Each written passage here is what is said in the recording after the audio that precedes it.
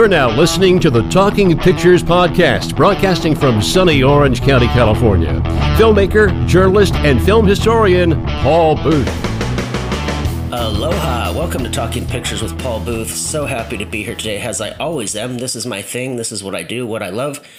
Today we are here with our guest. She's a film festival doctor. Maybe you said, but it's okay. We'll get into that. She also wrote a book called Born to Do It, Dr. Rebecca Louisa Smith. I'm super jazzed because this is the first time I've interviewed somebody who wrote a film book. So welcome, Rebecca. How are you doing? I'm good. Thank you for having me here. How are you? I'm fantastic. Thank you for being here. Brilliant. So I think I said it the first time we were introduced by a friend. Tell us what a film festival doctor is.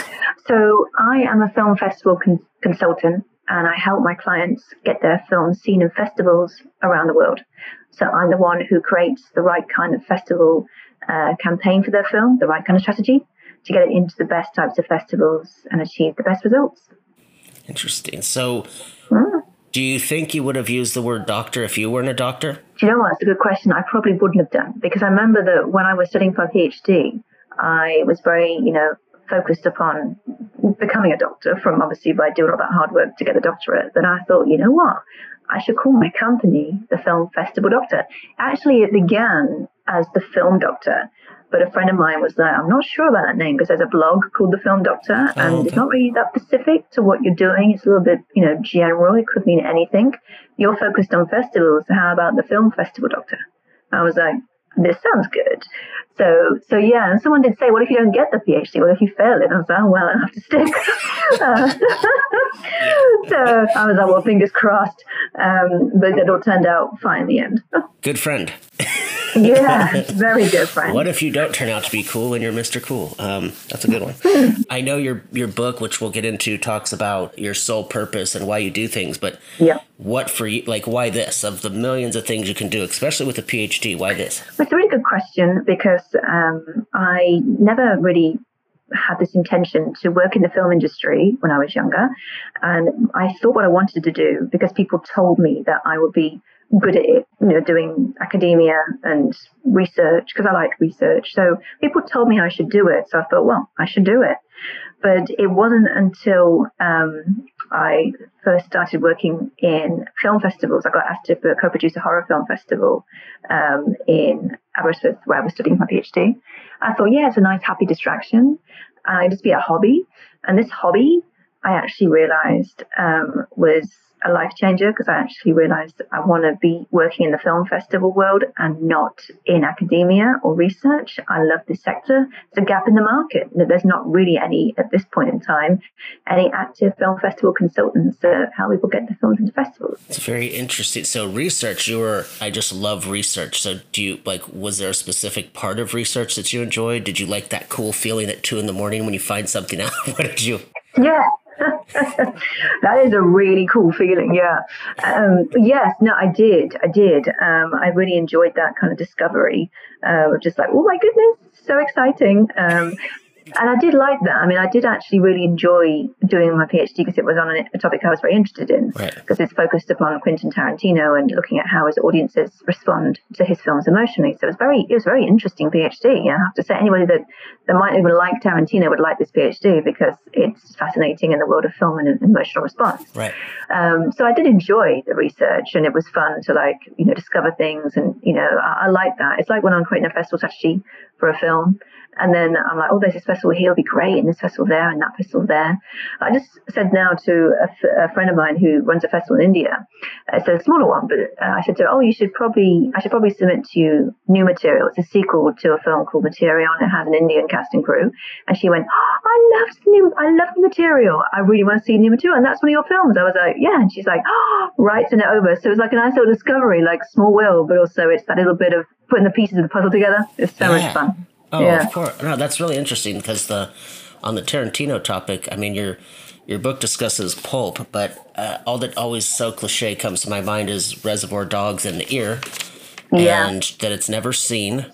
So the way so just if you don't mind, would it be audience? Did you have to look into the critic response that was just to sell papers, or was it just legitimate responses? What was that? So when we did the research for the PhD, It was a lot of work to prepare the questionnaire for the audiences to respond to. So what we did, this is like back in the day before Facebook, Twitter, Pinterest, Instagram, LinkedIn all became a thing for businesses and for actual work. They were coming out, they were seen as, like Facebook was that. It was the time of day of Facebook when they were saying things like, Rebecca is, and you'd have to write your status like, going shopping or something. It was quite a while back before it was seen as a useful business tool and people, use it in different ways and it was more popular. Twitter was becoming a big thing, but Twitter was a bit different in terms of what I was trying to achieve, So that was when Twitter was all the rage back in like 2008 when this all began, 2007, 2008 kind of time. So we had to do everything via a forum, which was called the Quentin Tarantino Archives. And it was a forum where everyone spoke about Tarantino's films. And I'd be on it every day, engaging with people about the films. And there'd be a lot of, diehard fans on there and all this kind of thing, because it was their hero, Tarantino. So I said to the guy that ran it, Seb, I said, could I put up a questionnaire for my research project? And he was like, yeah. So it took us a long time to formulate the questions because you can't write a question that is closed. So you can't say like, did you like Pulp Fiction? You have to kind of say, is Pulp Fiction one of your favorite films? If so, please elaborate. So you have to kind of be very specific and be very focused on the question and not leave it closed. Otherwise, you just get yes, yes, no, no, no. When I wanted people to really go in detail. So it was it took a while to get that right because I had a few false starts. But when that was done, it was then published on the forum. And I got so many responses, because that was the place everyone was. They weren't hanging out on, Google Meet or Facebook or Instagram Live. That wasn't a thing at that point. So it was quite, interesting seeing how times have changed since then, but how useful those forums and websites still are and how good they were back for research purposes. Oh, so you were doing this like before Django and... Yes. Yeah, this was a while ago. So I remember when people said to me, what film are you going to use to research? I mean, I couldn't do a massive, spread across 3 or 4 of his films. The best thing to do was to really home in on one. And a friend of mine said, it should definitely be his most recent one. And there was quite a stress with that one because the most recent film at that time was Grindhouse. Oh, and wow. in the States, in the States, it was, the big 3-hour, Rodriguez and Tarantino together doing 2 films for one and the fake trailers. So it was really exciting. But obviously it didn't come off that well. Well, it's a great movie, but wasn't a box office success. So when it came to the UK, where I was living at the time, it was Death Proof by itself, a longer version that wasn't the best, but it's what it is.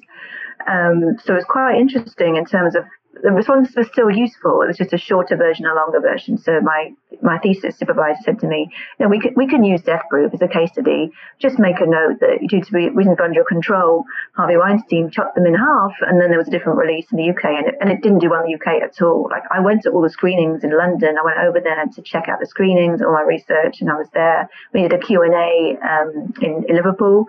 So so it's quite interesting. And I met Zoe Bell several times at festivals when the film was there. Yeah. It screened at Edinburgh Film Festival and she was there. He wasn't there, but she was there and she was amazing. So it was quite a journey. It was a very interesting journey because that film was not a very commercial success until, after he did then Django and all those kind of films came out afterwards in Hateful Eight. Did you get to tell Zoe Bell what you were doing?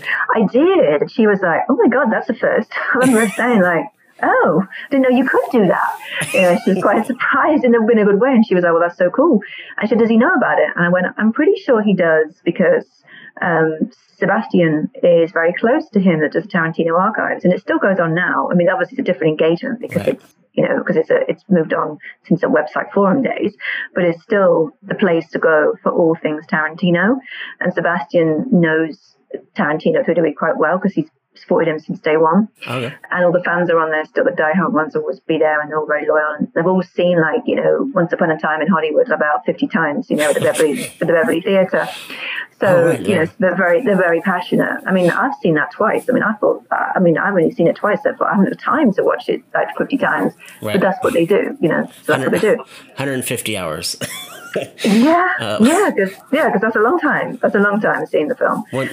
So now you get to, when somebody meets you and says they're doing a doctorate about you, you can now know that you got to be cool about it, right? Well, I mean, you're nice anyways, but, think how cool that would be. Yeah, that's true. That's a good point. I didn't think of that. So it's got to be such a trip. Like think about that. If somebody was like, I'm writing 100-something pages about you, it must be amazing. Yeah. Yeah. And like when Sebastian said, he does know about it. He's very into academia. He loves Carol Clover's book, Women, Chainsaws, and something else it's called. But he likes, he does like academia. He's about to release actually an academic book about film, not about his own films, but something's coming out in October that I've heard about. Really? So that's exciting. So he's into that. I want to see this new podcast that he's doing about video archives with his buddy. Yes. Yeah. Which is very cool, so he's got a lot going on. Oh, don't get me started about VHS stores. I'll digress. One last thing about Film Festival, Doctor. If you had to pick an experience that best expresses what you do, like a film that you had, I don't know, maybe you saw it and it was kind of it was still in picture lock, or it was kind of, and you knew if just you hung in there, then all of a sudden it's like you're standing at Sundance and you're just like, wow, is there something like that where you just saw a real big turnaround or something that made you really jump for joy? That would probably be a short film called Shock. So I consulted on a short film called Shock in 2013, I think it was. And Jamie Donahue came to me with the screenplay for it and said, can we have a consultancy about it? And I was like, yes. And I gave some advice about what to do with the film and how to get the funding. And he got the funding, and that was great. I didn't manage it as a festival manager, but I was there in the background in the consultancy phases and development stage. And then I did see a cut of it, and I was like, wow, this is like hard work paid off. Because, he put all his heart and soul into this. He even, I think there was a point where he was living on fumes, because it was to that extent. But he made it, and it looked great just in in the edit, in just before a picture lock. And I was like, wow, so he sent me that cut, and I said, maybe tweak it here and there because it's a little bit long, but otherwise it was pretty solid. And then that film went on to be Oscar nominated. Wow. Yeah, I was just so happy for him because he's a great, great guy. And, it does really well now, I believe, but I'm just really pleased to see that. That was a story where that was passion in that film. That was a story he was so passionate about because he got stuck in Kosovo with the volcanic ash. He was in 2010 or 2011, where that happened. And he ended up loving being there. And the film is set in there. And it's a story about Kosovo, so it's incredible. That's amazing. I love those stories where it's just I don't know, where the film just, even if it's whatever it is, to where the film just really plays out for a filmmaker, or they just, your book, Born to Do It by Dr. Rebecca Louisa Smith. I loved how your book was talking about networking, intention, talking about our team, not necessarily just even using the word team in a different way with this podcast. I mean this in a totally positive way. You meet people all the time, and it just seems like sometimes some of these principles, I'm no arrogance, I think they're the easiest things to do. Yeah. Have some intention, be kind, network. Yes. I understand maybe people don't have the personality to talk, or they don't have, that's not their thing. I get it. You're an introvert, or you don't like going in a room full of people. Totally understand that. Networking just seems to be so different. Have you experienced this since you did it before and saw social media come into it? Do you have a point of view that you would say about that? Have you seen networking change? Is it just the way you do it? How does that work? So I love networking, and I find the best way for anybody to network, if they don't like doing things like that, or they're, rather not go into that environment, just to be yourself and not have any pressure. I need to meet somebody who can do this for me and do that. And don't make it about you. Make it about the other person, and then just be yourself, completely and utterly you, and relax, because that way you'll get the right energy come to you, and it'll be more fun. You're not talking shop. It's more like you're just having fun being yourself. Key thing. Okay. I love it. I love networking like that, and I always like to go in that mode when I go out to places, when I'm at film events, and just chill. Really, it's quite fun.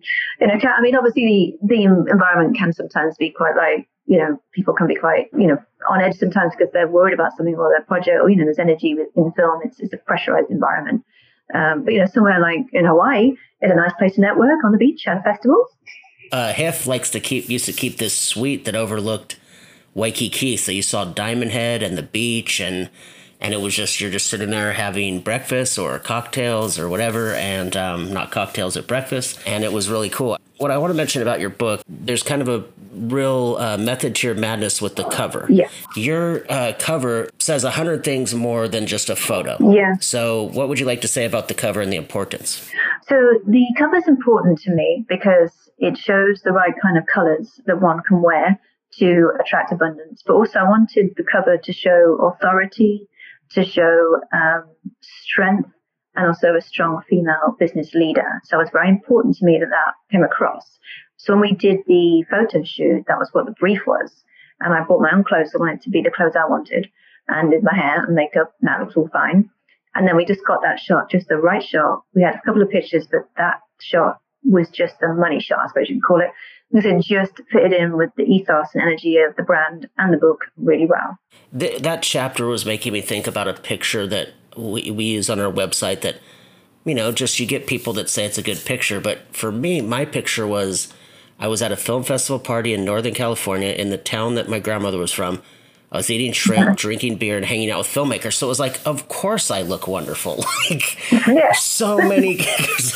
And I just don't have pictures like that. So I liked that you were able to pull all this off. And I take it was a professional photo shoot, right? This wasn't like out and about, or you didn't use Correct. it and put it over a background, because this is like really. Correct. Well, thank you for explaining about that cover of your book. Now, I know you've probably heard there's so many different questions that come from this book. I mean, it has the business, it has the spiritual.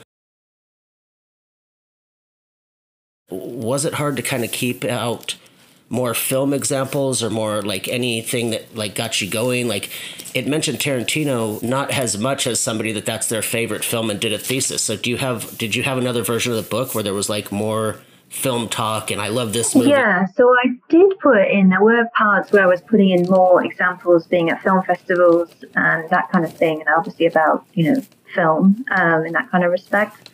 But it was more focused upon the business and meet spirituality, and that was like, they were case studies and examples, and sometimes some of the best case studies weren't always like film related, but they were just kind of just in the background, see what I mean? So they weren't particularly always at festivals, but some just made sense being different examples, really. So it was all just very much whatever fitted with the technique I was explaining was the best example of case to use. I mean, I like now that I've learned the research side and the academia side, because I really just loved the flow of the book. I loved that I guess anybody doesn't like when a book, I don't want to say above their head, but where they're having to think, I didn't understand it, or this came off too like, well, of course or of course you do this. And on the front here it says, Underborn to do it, becoming the leader of a business niche using powerful spiritual techniques. Mm-hmm. Tell us, where did you get to jump on the spiritual side? Because a lot of people are going in, they write a book, and they're kind of regurgitating their masters, or it's okay, they're regurgitating 20 years of being a lawyer, so they're not really coming at it. So what made you choose the spiritual part? So I wanted to choose the spiritual part because when I was building up my business, what's the word to describe it? I was having difficulty because I was reading business books and, reading all the material things about building a business. But what was missing was the positive mindset. And that, for me, all works through using spiritual techniques. So at the time when I was studying about business and researching business, it was all very, helpful because it was about the infrastructure of a business and, how to develop it, etc. But that was only good to a point. I thought, look, why am I getting stressed about this, about my business? Why am I not in the right frame of mind? Why am I just feeling negative about this and the other? There was something missing. And it wasn't until I met several coaches who were like business coaches, but also have a spiritual approach, that things changed. And I realized just how important this was for any kind of business owner, and especially people who were starting out with their first business or new to the world of business, because it is a stressful place when you haven't got the right kind of energy or the right kind of groundedness to your mental health. So I thought I've got to combine the two and explain how they're both very important, how they work in tandem together, and how everybody should incorporate spirituality into their business. I noticed when I was doing my research and learning more about spirituality that when I was reading magazines, there's a magazine based here in Dallas actually called Success. When I was reading a Success magazine, I remember reading interviews with CEOs and entrepreneurs and that kind of people, and I was thinking, wow, these people are super, super, grounded, they're relaxed, but also they draw upon spiritual methods. They're talking about manifestation. They're talking about vision boards. I was like, oh, this is interesting. So I'm not just anyone that uses this. And it seems like it's a bit of a general thing, and giving back and gratitude and, this kind of stuff. It was really interesting. So I realized it's probably maybe in the business literature, they don't really say a lot about spirituality. It's a little bit under the radar.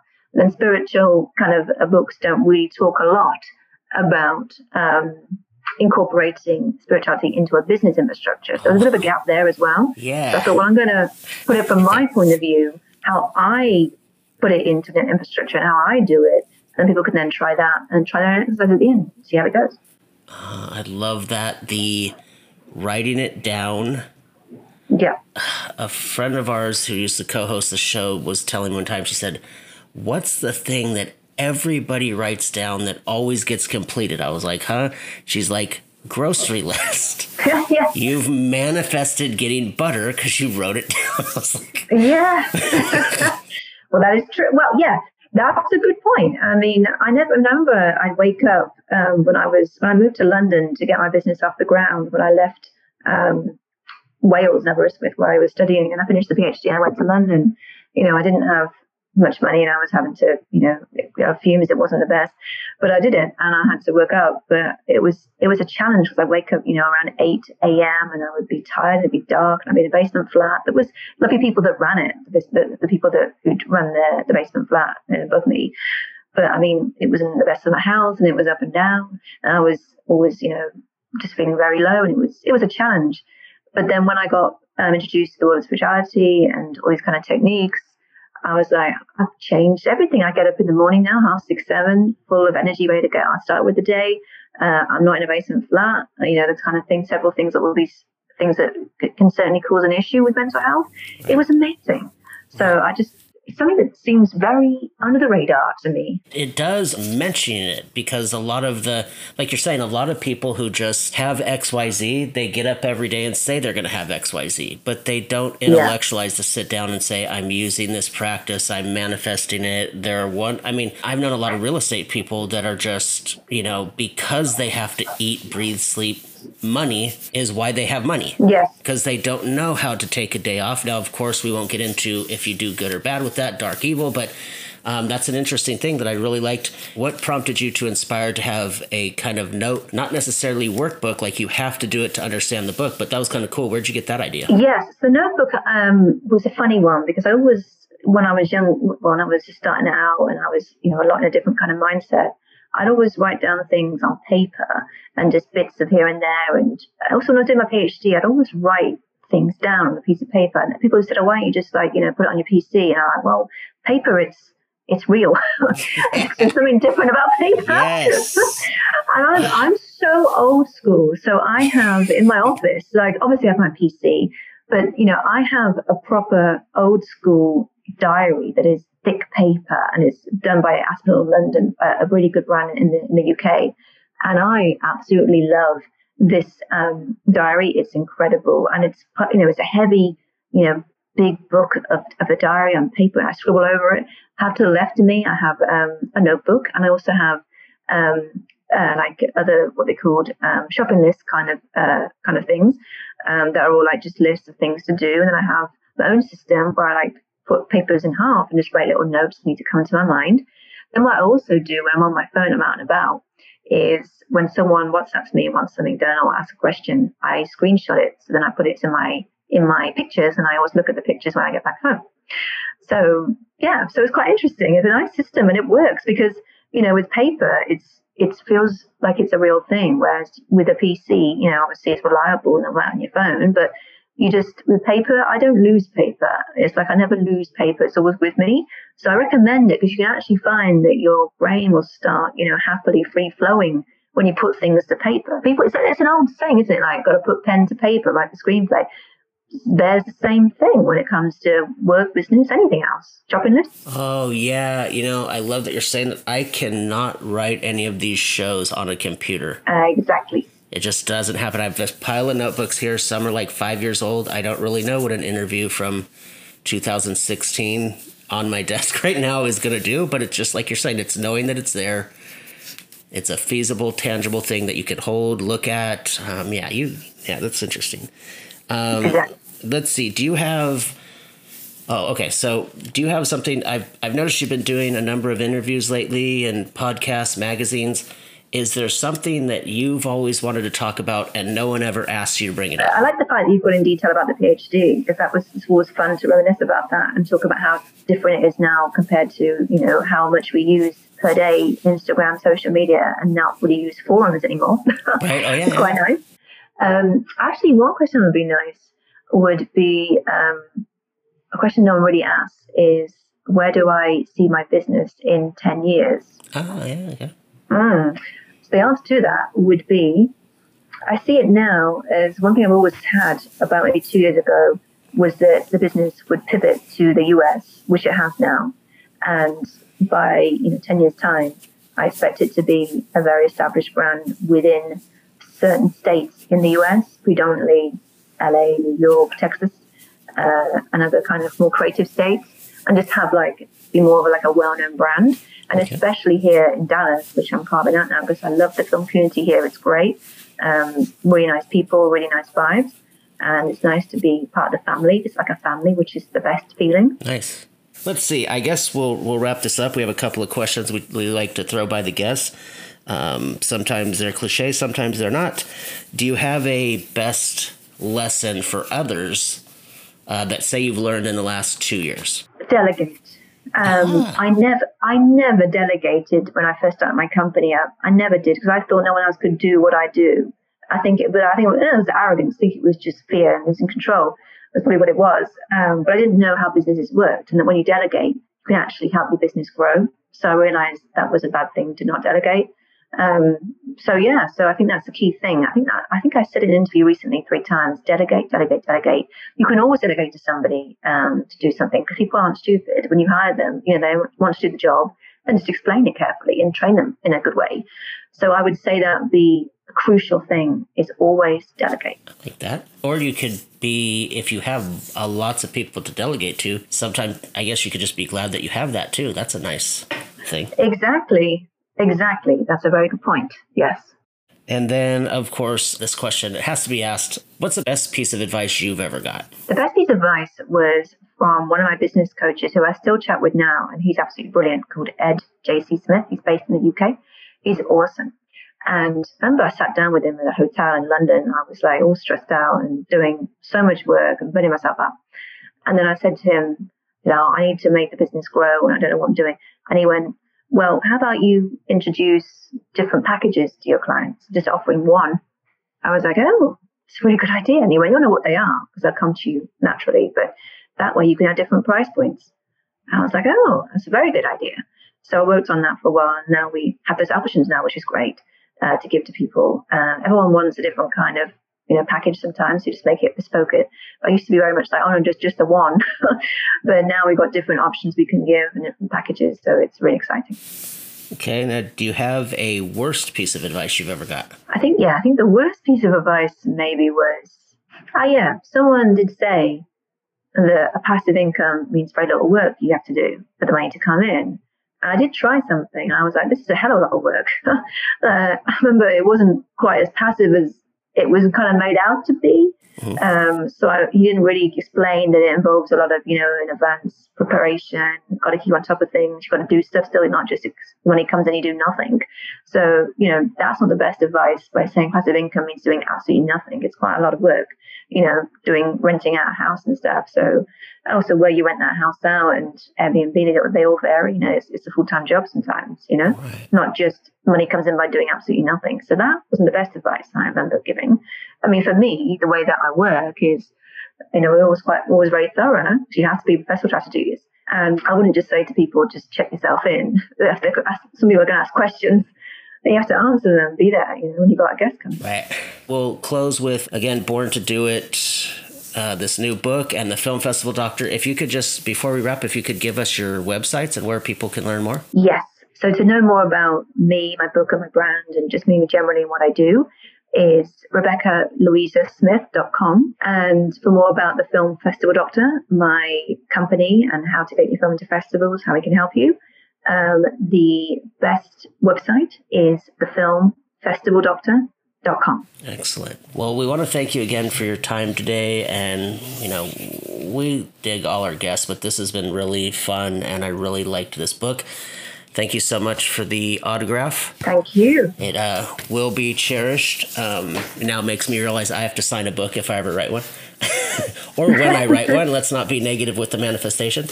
But again, thank you for all that you're doing. And most of all, I really, really like what you're doing for filmmakers, because I've been there. I remember getting out of film school. I remember what do we do with festivals, just all those points. You know them all too well of dealing with clients, but it can be really just, out there and dark, and you think you have to win a festival before this. And I just like that you're giving face value to where people are at. I think there needs to be more of that in the field.